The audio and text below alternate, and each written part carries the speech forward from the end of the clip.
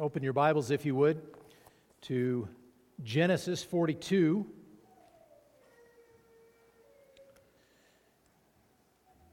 Our scripture reading this morning will be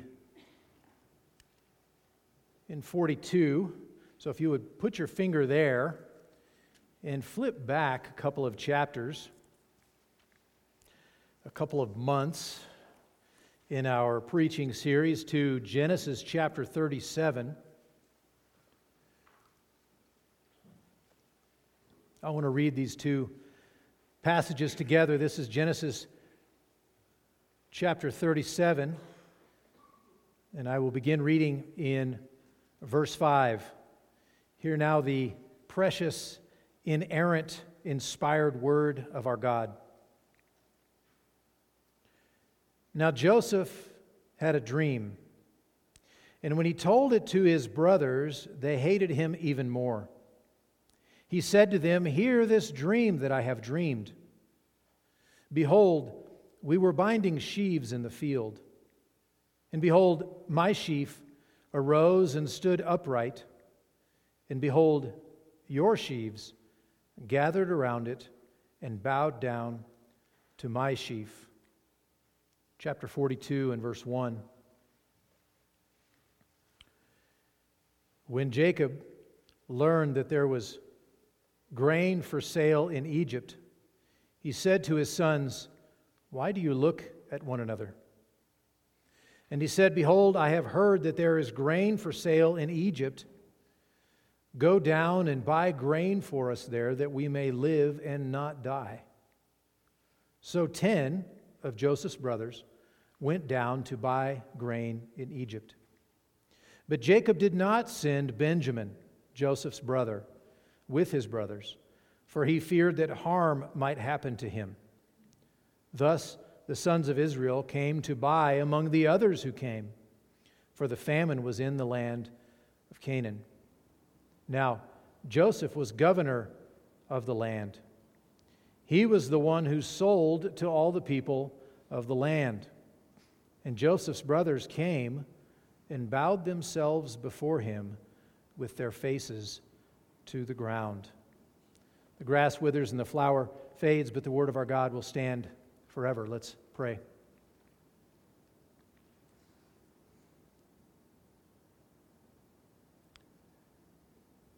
Father, as we come to this section in Joseph's life where he interacts with his brothers, where he is in a position now of power and authority over them, they are in a position of those who are coming and begging of him that they might have food, and they bow down to him.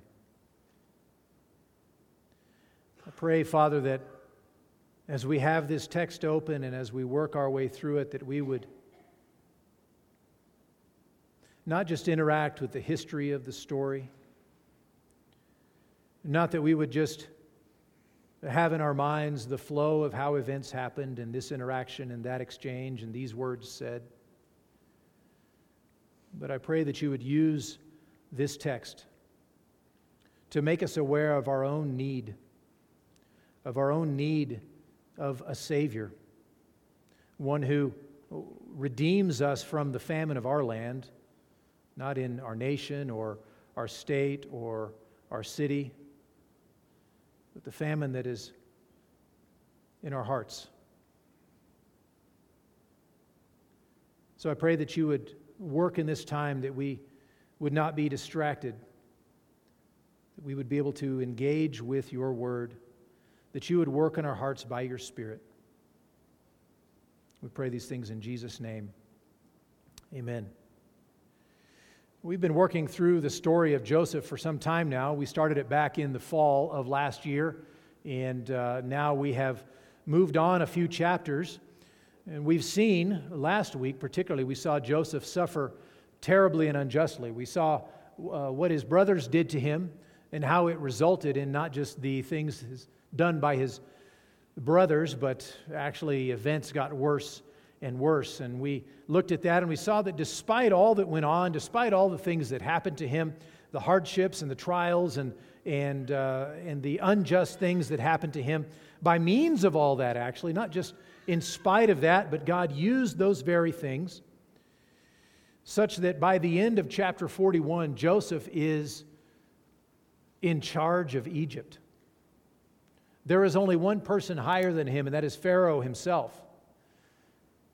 And we saw that there is instruction in there that God wasn't just overcoming these difficult things in the life of Joseph to bring him to a place where things were good, that in fact, he was using those very things. Those very hardships and difficulties were the instruments that God was using to place Joseph in that position. And I think before we move off of that particular topic, we need to think about how that relates to us and change perhaps the way we look at hardship in our own lives. Look at difficulty, broken relationship. Look at maybe things that happen at work that we would rather didn't happen, or financial hardship, or something else in our lives that it's not just an obstacle for God to overcome, but that very thing is an instrument in God's hand, somehow ultimately to accomplish our good. The life of Joseph shows us that, and will continue to do so as we press on through the Joseph story. But we saw him go from a place of suffering and injustice to now being in a position of great authority. And through all of that saga of the life of Joseph, just to this point, we saw again and again how God's sovereign hand was at work behind and above and under and using those very circumstances to bring about His good purposes, to position Joseph into the land of Egypt, not just in the land of Egypt where he still has food, but actually in the position of being able to dispense that food, to give out that food, to sell that food, to direct the governance of the nation. God put him into that place. He did so by means of all of these humbling and hurtful events in his life. The life of Joseph is instructive in that way because it shows so clearly the hand of God in the things that he was going through. And through all of that, as a result of all of that, Joseph has been made the Lord of the land. He, the slave boy, he, the baby brother who was so ridiculed by his big brothers because of his big dreams and his attitude and because he ran around in this fancy coat and all of those sorts of things, is now the Lord of the land, in charge of Egypt. Well, today we're going to turn the page from all of those events, and we're going to look now at how that power and that position as Lord of the land is going to be put to use. And so, hopefully we will be able to work our way through a couple of chapters today, 42 and 43. And the first way that we see this power being put to use is with testing by the Lord. Joseph is that Lord of the land. How is he going to use that power? By testing his brothers. And so we read already there in the first paragraph of chapter 42 that Jacob, seeing the hunger in the land, the famine in the land, recognizing that there was food down in Egypt, says to his sons, "Why don't you go down and buy grain for the famine?" And we read in verse 6, reminding us of the fact that Joseph is the one they're going to have to deal with. 10 brothers have gone down into the land, and those 10 brothers come as supplicants before Joseph, the one who gets to decide who gets the grain, the one who dispenses it. They come before him, and verse 6 says, Joseph's brothers came and bowed themselves before him with their faces to the ground. You see, it's almost like a fulfillment of that dream that he had all those years ago. And we see, verse 7, Joseph saw his brothers and recognized them, but he treated them like strangers, and he spoke roughly to them. He sees them come in amongst all the other refugees, Amongst all the other people who are there looking for food, he sees this group of 10 brothers come in. They bow down before him, and he recognizes them. And we don't know what went on in his mind, but we see that he treated them like strangers and he spoke roughly to them. "Where do you come from?" he said. They said, "From the land of Canaan to buy food." He's quizzing them. And Joseph recognized his brothers, but they did not recognize him. You see, the cultures were different. The styles were different. And they wouldn't have expected their brother they had thrown into a pit and then sold to slavers. Surely if he's still alive, he's a slave somewhere.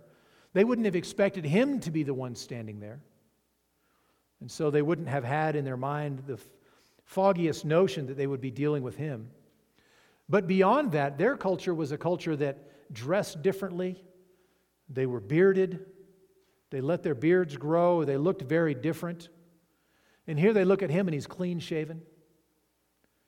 The styles were different. The expectations were different. He's dressed like a lord. He looks like a lord. His face is shaven. He's aged 20 years from when they last saw him. He's decades older anyway by this point. They don't expect to see him there. Plus, when he's addressing them, he's speaking using an Egyptian language, not the Hebrew that they're speaking. We're going to see later that there were interpreters between them. Joseph recognized them. They looked just the same, only a little bit older, 10, 20 years older. But they did not recognize him. And Joseph remembered the dreams that he had dreamed of them. Flashing back to Genesis 37, remembering how the difficulties had increased and gotten worse in his relationship with them. And he said to them, verse 9, "You are spies. You have come to see the nakedness of the land, to spy out our vulnerabilities. You have snuck in some way to figure out where we are weak." He accuses them of spying. He treats them roughly. He's putting them to the test. He's putting a little pressure on them. We don't yet know exactly why, but he doesn't respond with open arms. Instead, he responds by being coarse with them. And they say, "No, my Lord, your servants have come to buy food. We are all sons of one man. We are honest men. Your servants have never been spies." He presses them.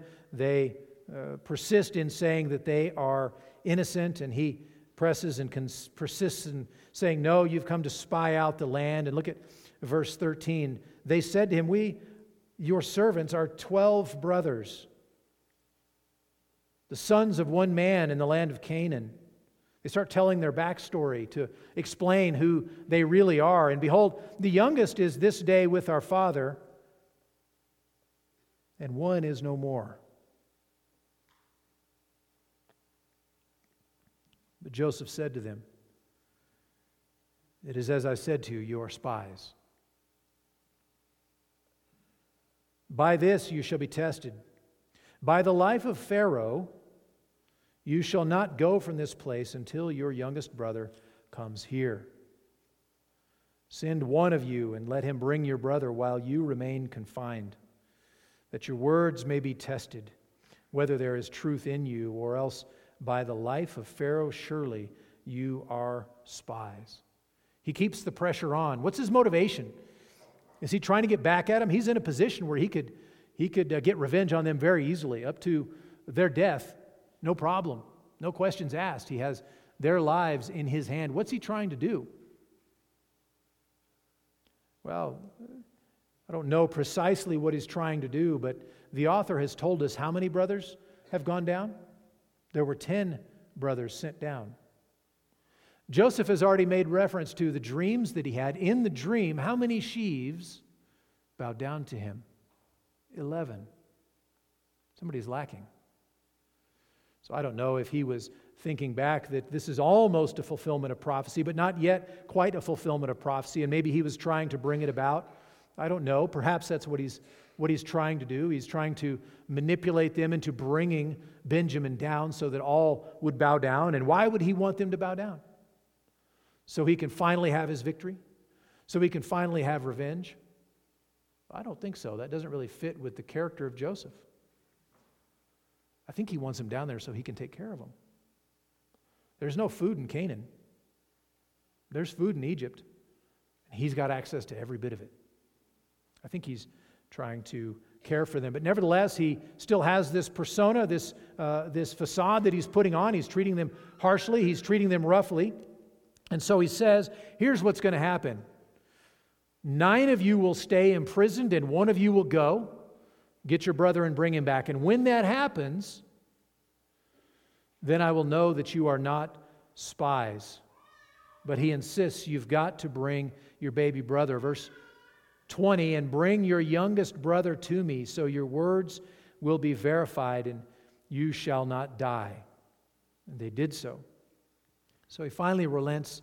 He ends up letting 9 of them leave, but he's going to keep 1 behind.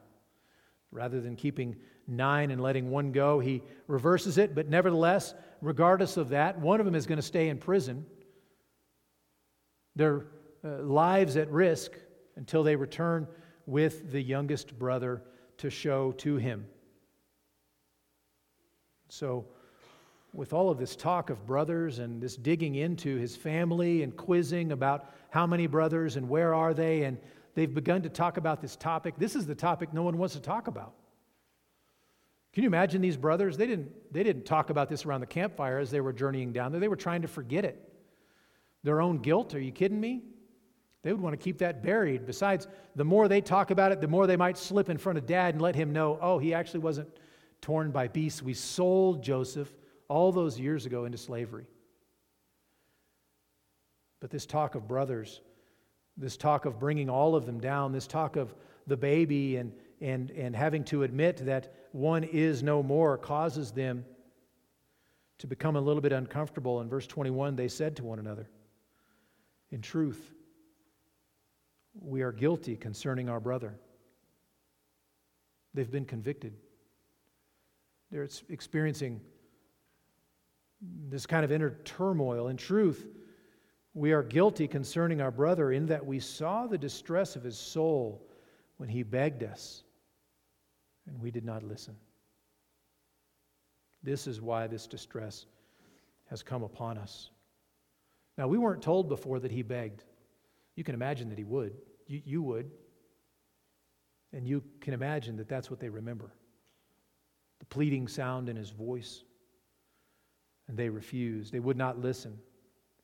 And they're saying, this has come back on us. I know why we're in this trouble. I know why we're facing this difficulty. It's because we're guilty.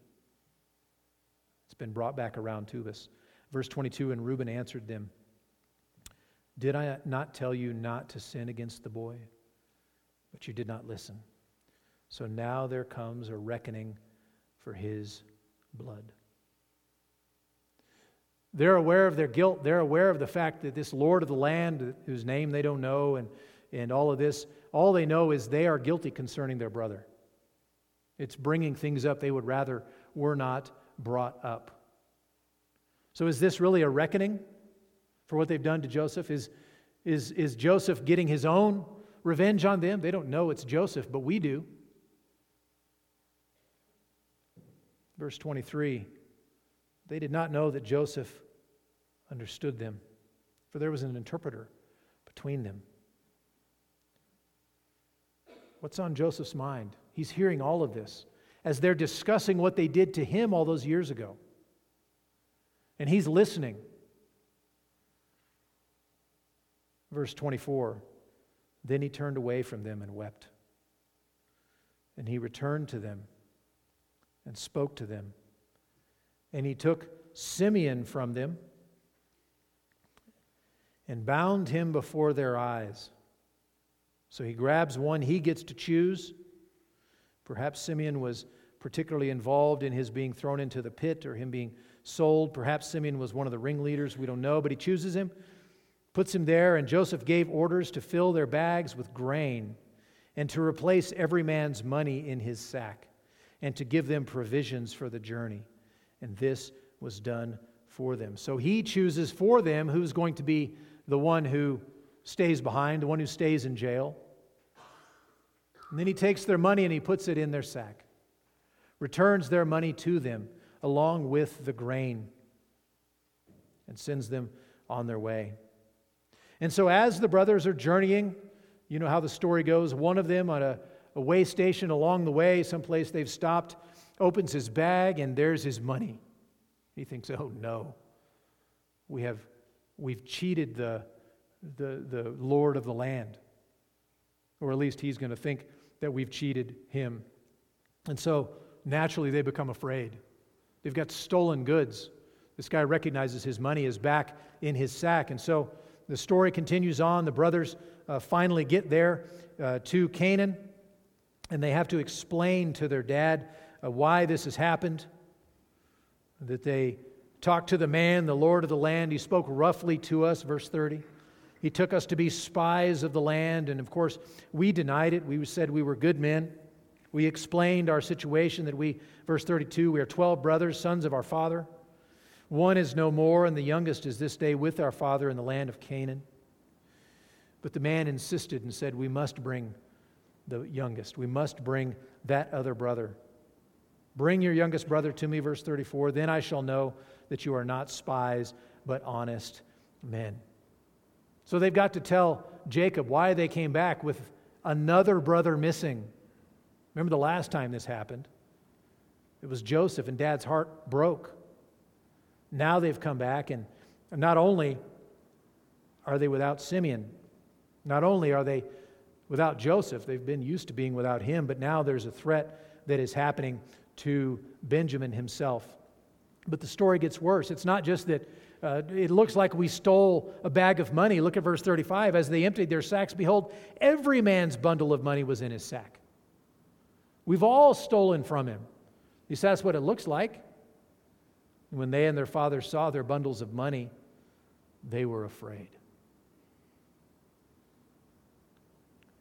It looks like they have robbed one of the most powerful men on the earth. And Jacob, verse 36, their father said to them, you have bereaved me of my children. Joseph is no more. Simeon is no more. And now you would take Benjamin. All this has come against me. He recognizes the threat. He sees that his beloved sons, some more beloved than others, but his sons are being whittled down. Now he's got two missing. And there's a threat to a third. All this has come against me. Then, verse 37, Reuben said to his father, kill my two sons if I do not bring him back to you. Put him in my hands, and I will bring him back to you. So Reuben steps up and tries to give surety, or tries to give help in this situation, assurance to his dad. No, I'll bring him back safe, but it's interesting the threat he makes. I'll kill my two kids. How would you like to be one of his kids? You're thinking, what?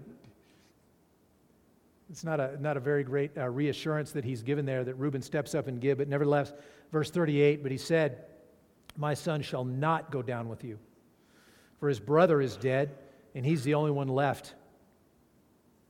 If harm should happen to him on the journey that you are about to make, you would bring down my gray hairs with sorrow to Sheol.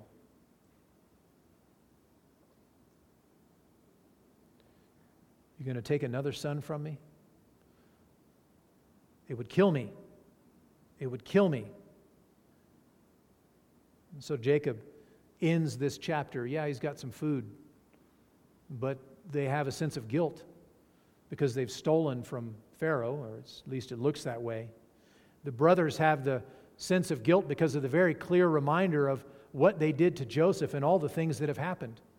So they're miserable because of what they're thinking about. Plus, their brother is back in jail in Egypt. They're down a brother. He's suffering there. They're on their own.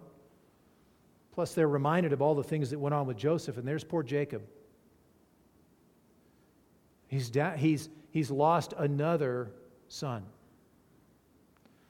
And in his mind, he's got no hope of getting him back. And now there's a threat to his beloved son, Benjamin. Benjamin and Joseph are full brothers. And they are the only two brothers of their mom, his favorite wife.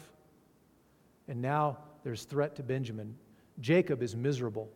The brothers are miserable. We imagine Simeon is miserable. They are being put to a severe test. And all of this was made possible because of the power that was put in Joseph's hands. He tests them. We don't know the outcome yet, and it would be a shame to stop the sermon here. So I'm not going to do that. I'll continue on. But you just feel the dejection. It's like a cold, dreary, rainy day, and that's where they live. Limited supply of food and all of this guilt and pain and sorrow and misery that they're wallowing in. Jacob won't let them return to the land to get more food or to give back the money and deal with their problem. He certainly won't let them go down with Benjamin. They are put to a severe test. That's the first way Joseph's power is put to use, is put on display. And the second way this power and position are put to use is with grace from this Lord.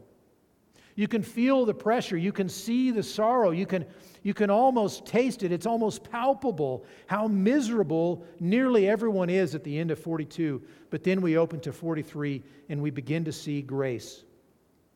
Now, the famine was severe in the land. That old plot point, the famine. That's what drove them down there in the first place. The famine was severe in the land, verse 2 of chapter 43. When they had eaten the grain that they had brought from Egypt, their father said to them, "Go again, buy us a little food." Hunger will always drive you to make a decision.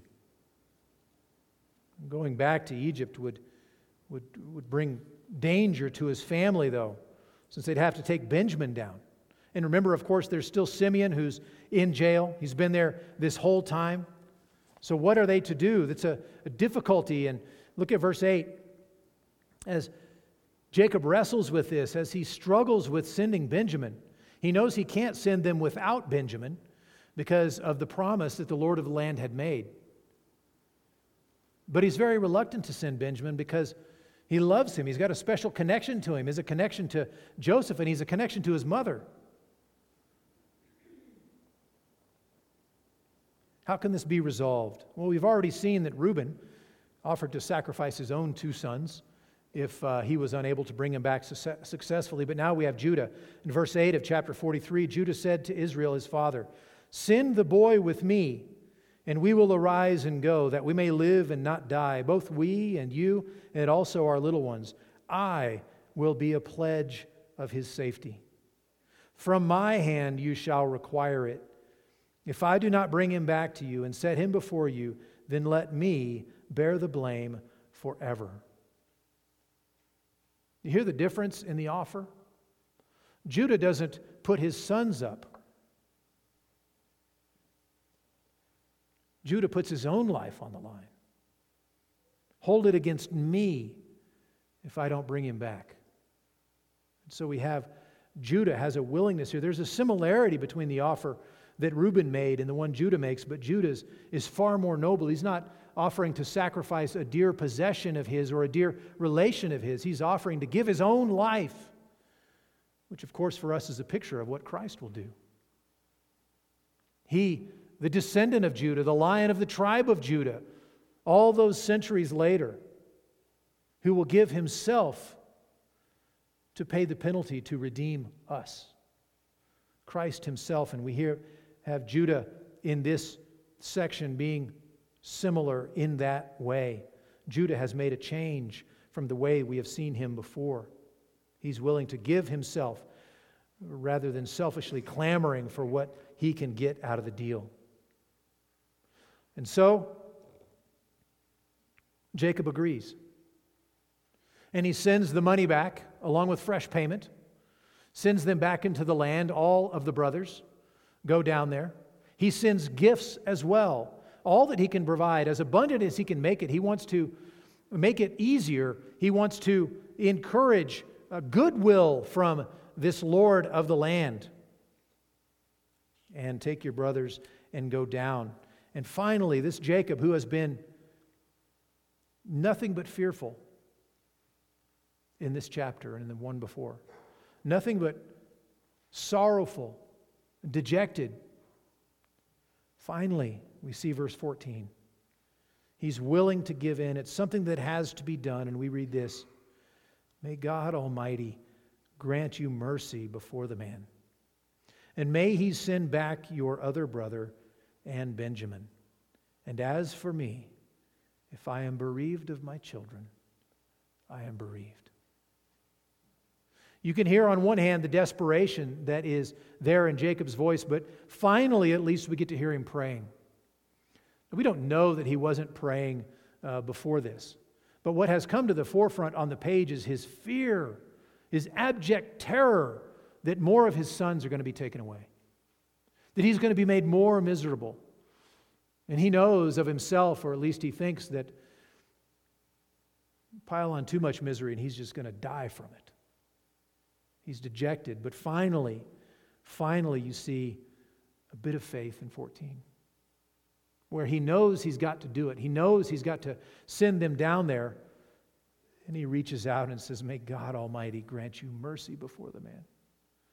May he give you success and protect our family.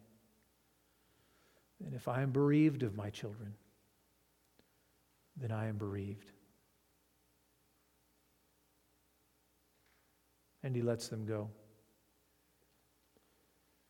They go back down into the land. They return into Egypt. This time they have Benjamin in tow. There are 10 brothers again, with one in prison.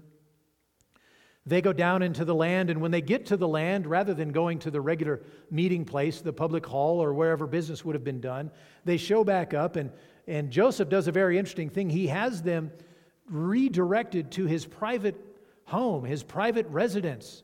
They're to be at his place, and of course they are worried about that. They think that, well, he doesn't want us to be in the public place because he wants to off us. He wants to kill us, and so he's invited us to his own home so that he can take care of it without others looking on. They show up to his house, and they're scared to death, and there's the steward, and they tell the steward right off, we didn't take the money. There's money that showed up in our sacks. We didn't take it. We didn't put it there. We paid it, but it came back. They want to get that part off their chest so that they don't end up dying, and it's interesting. The response of the steward in verse 23. He replies, remember, this is an Egyptian steward in the house of Joseph, and this is what he says: peace to you, shalom.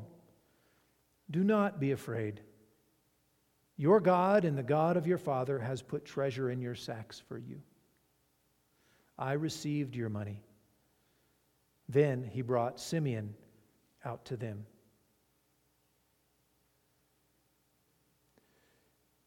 Interesting statement there. Peace to you. Your God, the God of your father, has put treasure in your sacks. All this time, what they had seen as a curse was in fact a blessing. How often has that been the theme in Joseph's life?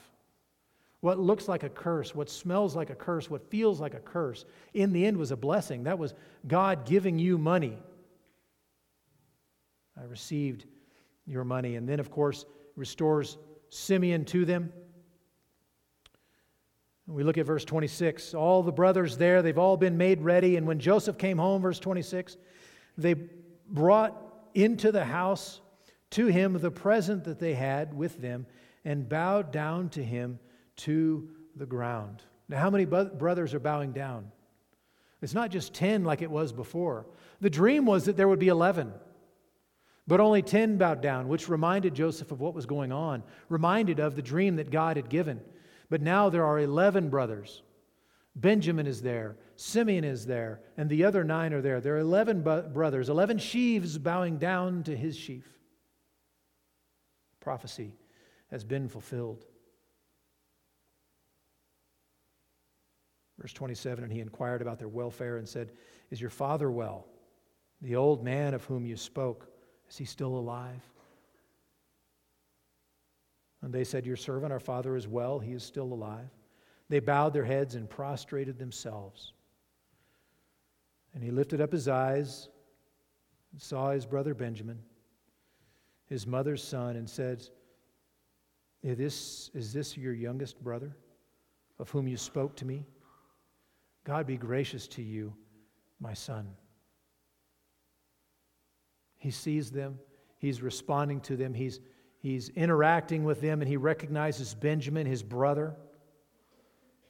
And he reaches out to him compassionately. And verse 30, Joseph hurried out, for his compassion grew warm for his brother, and he sought a place to weep, and he entered his chamber and wept there. He's so moved by what he's seeing. He's been putting on this pretense. He's been treating his brothers harshly. This indicates that his intent is not harsh. He's not trying to get revenge on them. The more he interacts with them, the more compassion he has for them, the more he loves them. So he comes back out. He has them serve the food. He's separate. They're separate. And when he lines them up, when he gives them all of their food, he lines them up and seats them by birthright, by age, from top to bottom, oldest to youngest. He seats them, and they were looking in amazement at what was going on because they were seated oldest to youngest. And he has opportunity. He sent food from his table, which is the best table in the land, sends food. Verse 34, portions were taken to them from Joseph's table, but Benjamin's portion was 5 times as much as any other's. And they drank and were merry with him. He shows special blessing, special affection, special favor for Benjamin, this youngest son. Pours it on, and they don't understand any of it.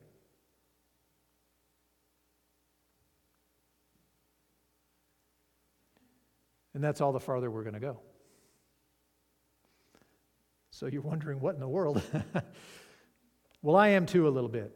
As I think about this, I see Joseph, and I recognize that Joseph is a type of Christ.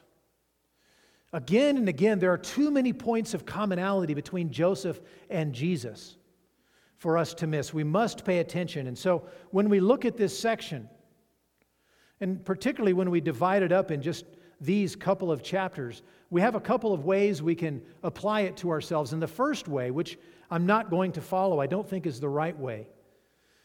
The temptation, perhaps the most common way, is to read this and look at the actions and the attitudes of the brothers and preach on whether we should emulate those actions or whether we should not. Should we have the attitudes that the brothers have, or should we have the opposite attitude?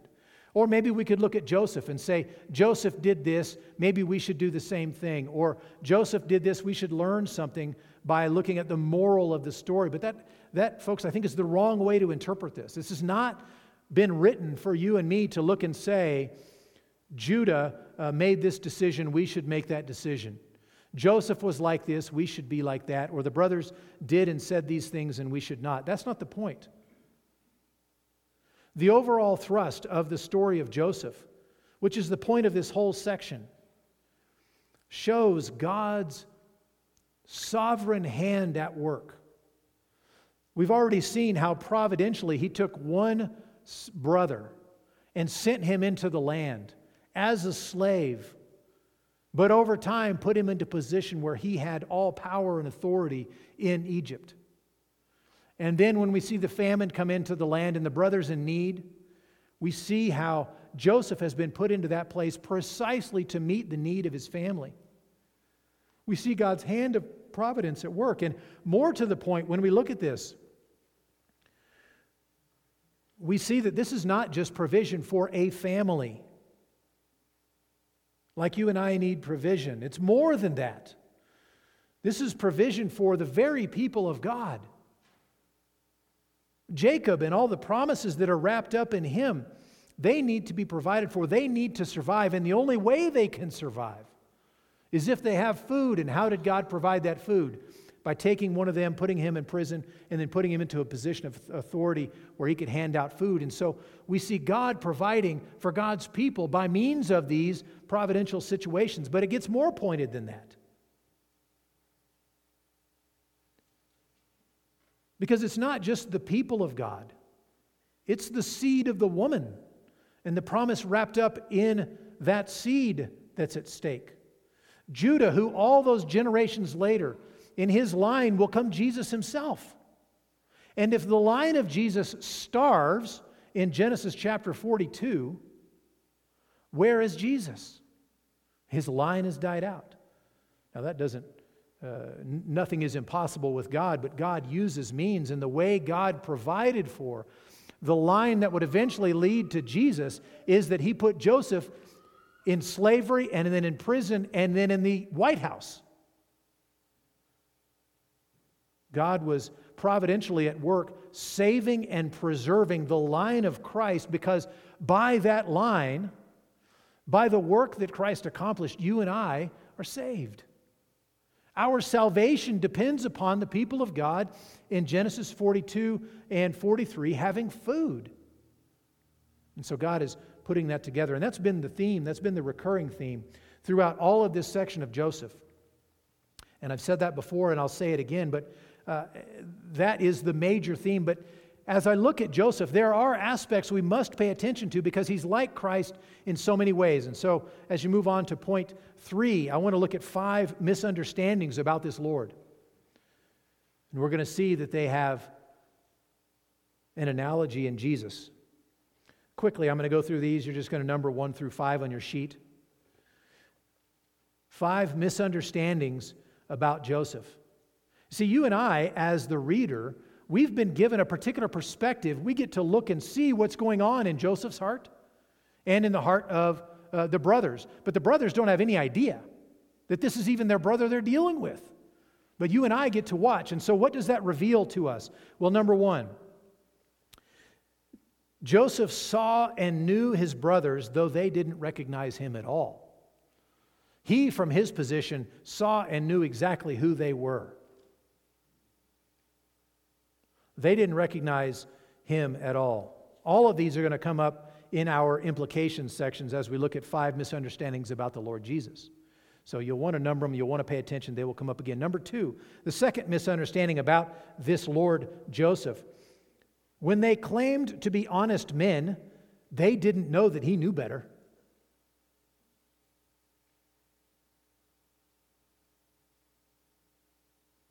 Number 3, they thought he was a harsh and angry Lord ready to strike them down for the least offense. They didn't know that he was leaving their presence to weep with compassion for them.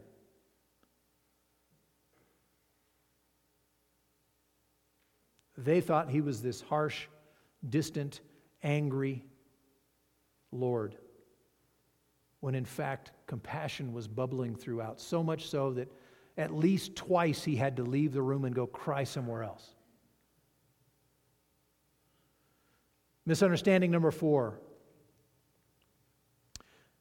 They thought he was a distant foreign lord. They did not know that he was the very brother they had betrayed who was now showering mercy on them.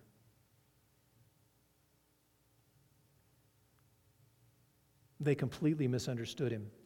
Number 5, when Joseph interrogated them about being spies, they did not understand that he was maneuvering to get them all to come down into Egypt where he could care for them.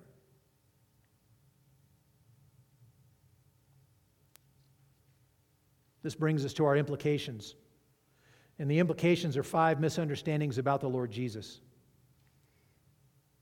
Number 1, and these are parallel, you'll see them. Number 1, like Joseph with his brothers, the Lord knew us and absolutely all about us long before we ever came to recognize him for who he is.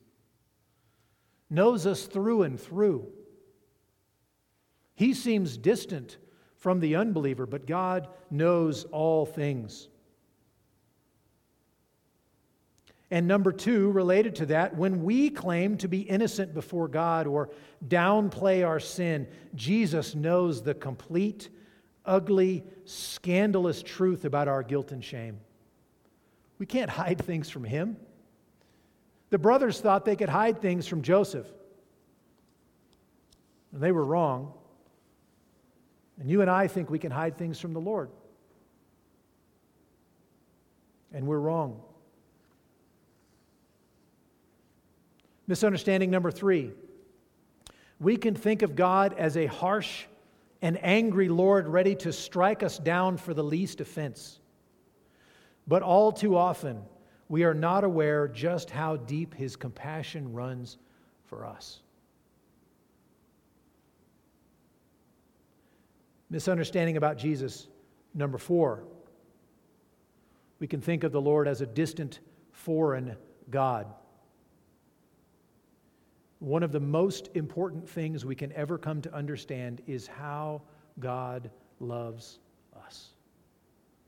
Despite our sin, despite our rebellion against Him, despite our betrayal of Him, like Joseph's brothers betrayed Joseph, despite all that, God so loved the world that He gave His only Son, that whoever believes in Him should not perish but have eternal life. Misunderstanding number 5 about Jesus. When the Spirit of God convicts us of our sin, when He interrogates us closely and points out our guilt before Him, we have to realize that He is doing that for a specific purpose. He is doing that so we will realize our guilt before Him. He interrogates us so we will confess our guilt before Him and stop pretending to be innocent. He makes our sin known to us, not to drive us away from Him, but to bring us to Him. And this has application for the person who is not yet a Christian. He makes your sin known to you so you will understand your danger before Him, so you will understand your guilt and your need. He is holy and righteous, and you are stained with rebellion and sin. You deserve God's full judgment. And if you die in your sins and unbelief, you will face God's wrath forever in hell, the place of judgment. To you, He is making your sin known so that you will confess it to Him and run to Christ and put your faith in Him to take upon Himself the punishment that you deserve. He is convicting you of sin to draw you to Himself, not to drive you away. Don't back away from Him. Don't recoil from that feeling of guilt. The brothers didn't like it. And we don't like conviction. And I think for some people, an obstacle to their coming to faith in Christ is that conviction. They don't like that. And this God talk makes them feel bad, so let's stop talking about God. God talk makes you feel bad because you have guilt. And further God talk will reveal to you in the gospel that Jesus Himself takes guilt upon Himself and pays the penalty for it. That all those who put their faith in Him would have that sin wiped away, would have that guilt dealt with in Christ, and righteousness put in its place.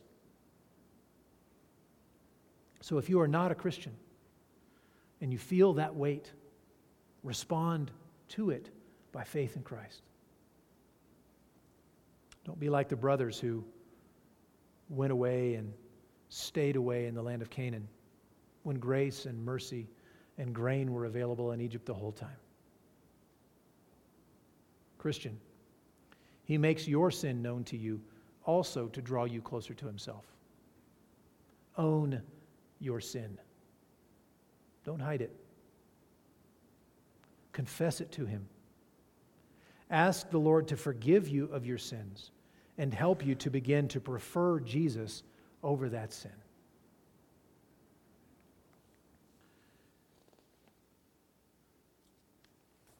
If the men who are serving communion would come forward, please. We have an opportunity in our service right now to celebrate, to look at what it is Christ has done for us in giving Himself in body and blood for us to redeem us from our sin. If the Lord is convicting you of sin right now, Christian, good, I'm glad. But don't wallow in that pity. Don't wallow in that pain. Bring it to Him and confess it. Confess it as sin and ask Him to forgive you, and He forgives you. Why? How is He able to do that? It's because of what we're going to celebrate right now.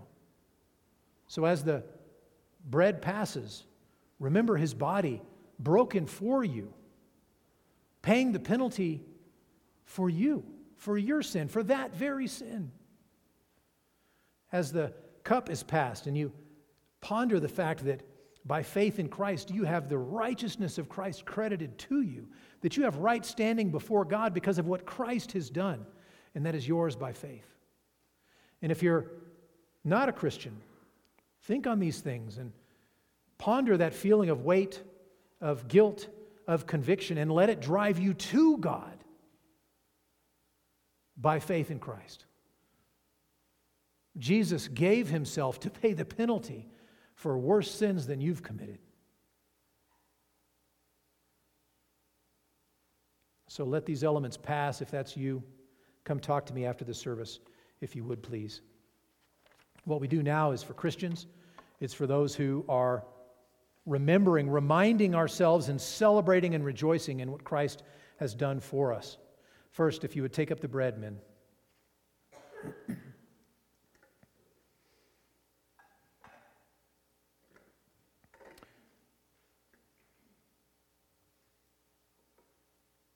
Paul speaks of this in 1 Corinthians 11. I received from the Lord what I also delivered to you, that the Lord Jesus, on the night when He was betrayed, took bread, and when He had given thanks, He broke it and said, "This is my body, which is for you." Let's pray. Father, as we have here the bread representing the body of Christ given for us, standing in the place that we should have stood in, to pay the penalty that we should pay for our sin. And He took it upon Himself and bore it fully in His body on the tree. And as the elements are being passed, as this bread is being passed, we think of our own sin and we confess it to You. We hate our sin. We want to walk with You, and we rejoice that we have forgiveness because of what Christ has done, even for those sins. And we confess them to You, and we ask that You would forgive us and do a work in our hearts, that we would hate those sins even more. We pray this in Jesus' name. Amen.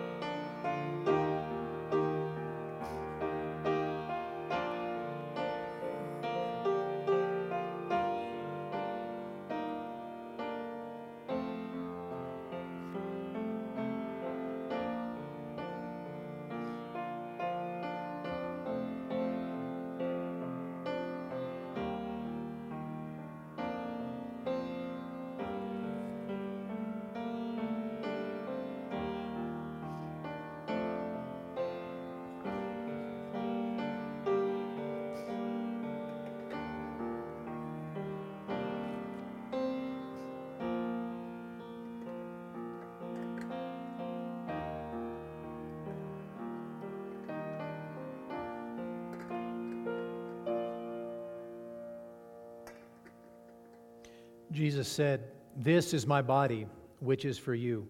Do this in remembrance of me."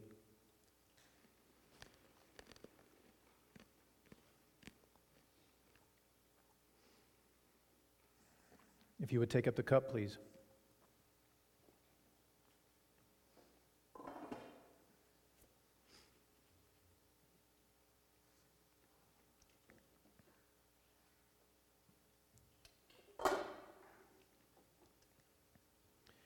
In the same way also, he took the cup after supper, saying, "This cup is the new covenant in my blood." Let's pray.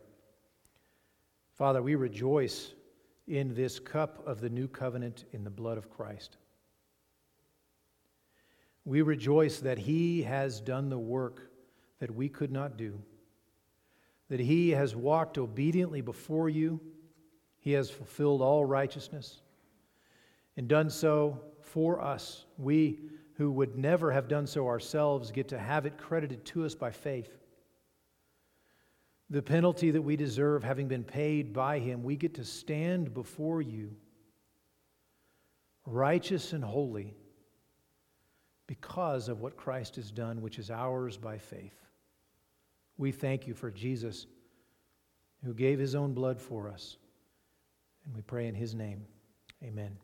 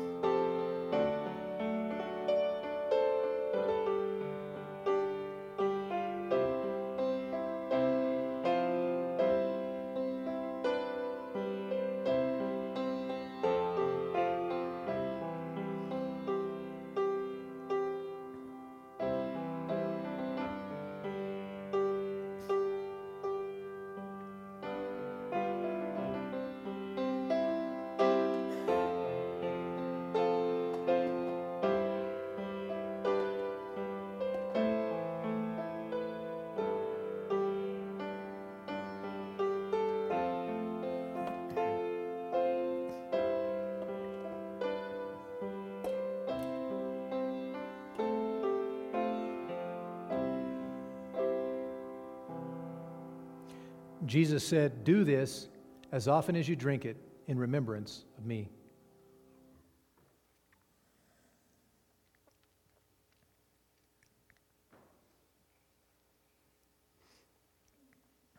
For as often as you eat this bread and drink the cup, you proclaim the Lord's death until he comes. Amen.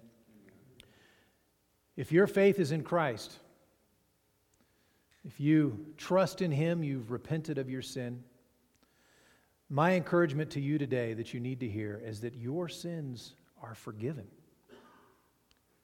because of the truth behind what we just celebrated. Praise God for Jesus, our Savior. I'm going to close us in prayer in just a moment. When I'm done, And as you exit, this is the Sunday of the month where we take our benevolence offering, and this is the only way that offering is funded, which helps people in financial need, particularly people in our congregation, helps them where they might need that. So I would encourage you to that. I would encourage you as well about church this evening at 6 o'clock. We will be back here, even if there's snow on the ground or whatever else might be happening. We will have a church service here at 6 o'clock tonight. And I didn't mention this before. I would ask if the new members would come up front afterwards so that they can have hugs and handshakes and greetings by the rest of the congregation. If you would be able to do that, stay as long as you can, as long as you can. I would appreciate that. And there will be a family up front to pray with you. Let me close this in prayer now, and we'll be dismissed. Father, we rejoice in Jesus, our Savior, who has been so often misunderstood, even by us, that we think we can hide our sin from Him, or we think that He is distant and angry, or we don't even recognize Him at work. And yet, Jesus, our Savior, is present with us, knows all of the depth of our sin, and yet has compassion for us. The kind of compassion that caused Him not only to weep, but to give His own life, shed His own blood to restore us, to redeem us. We rejoice in Jesus, our Savior, in whom we have forgiveness of sins and peace with you. May we go forth remembering those truths. May we call to mind who is this Jesus, our Savior, and how wonderful He is to us. And we pray these things in Jesus' name. Amen. God bless you all, and you're dismissed.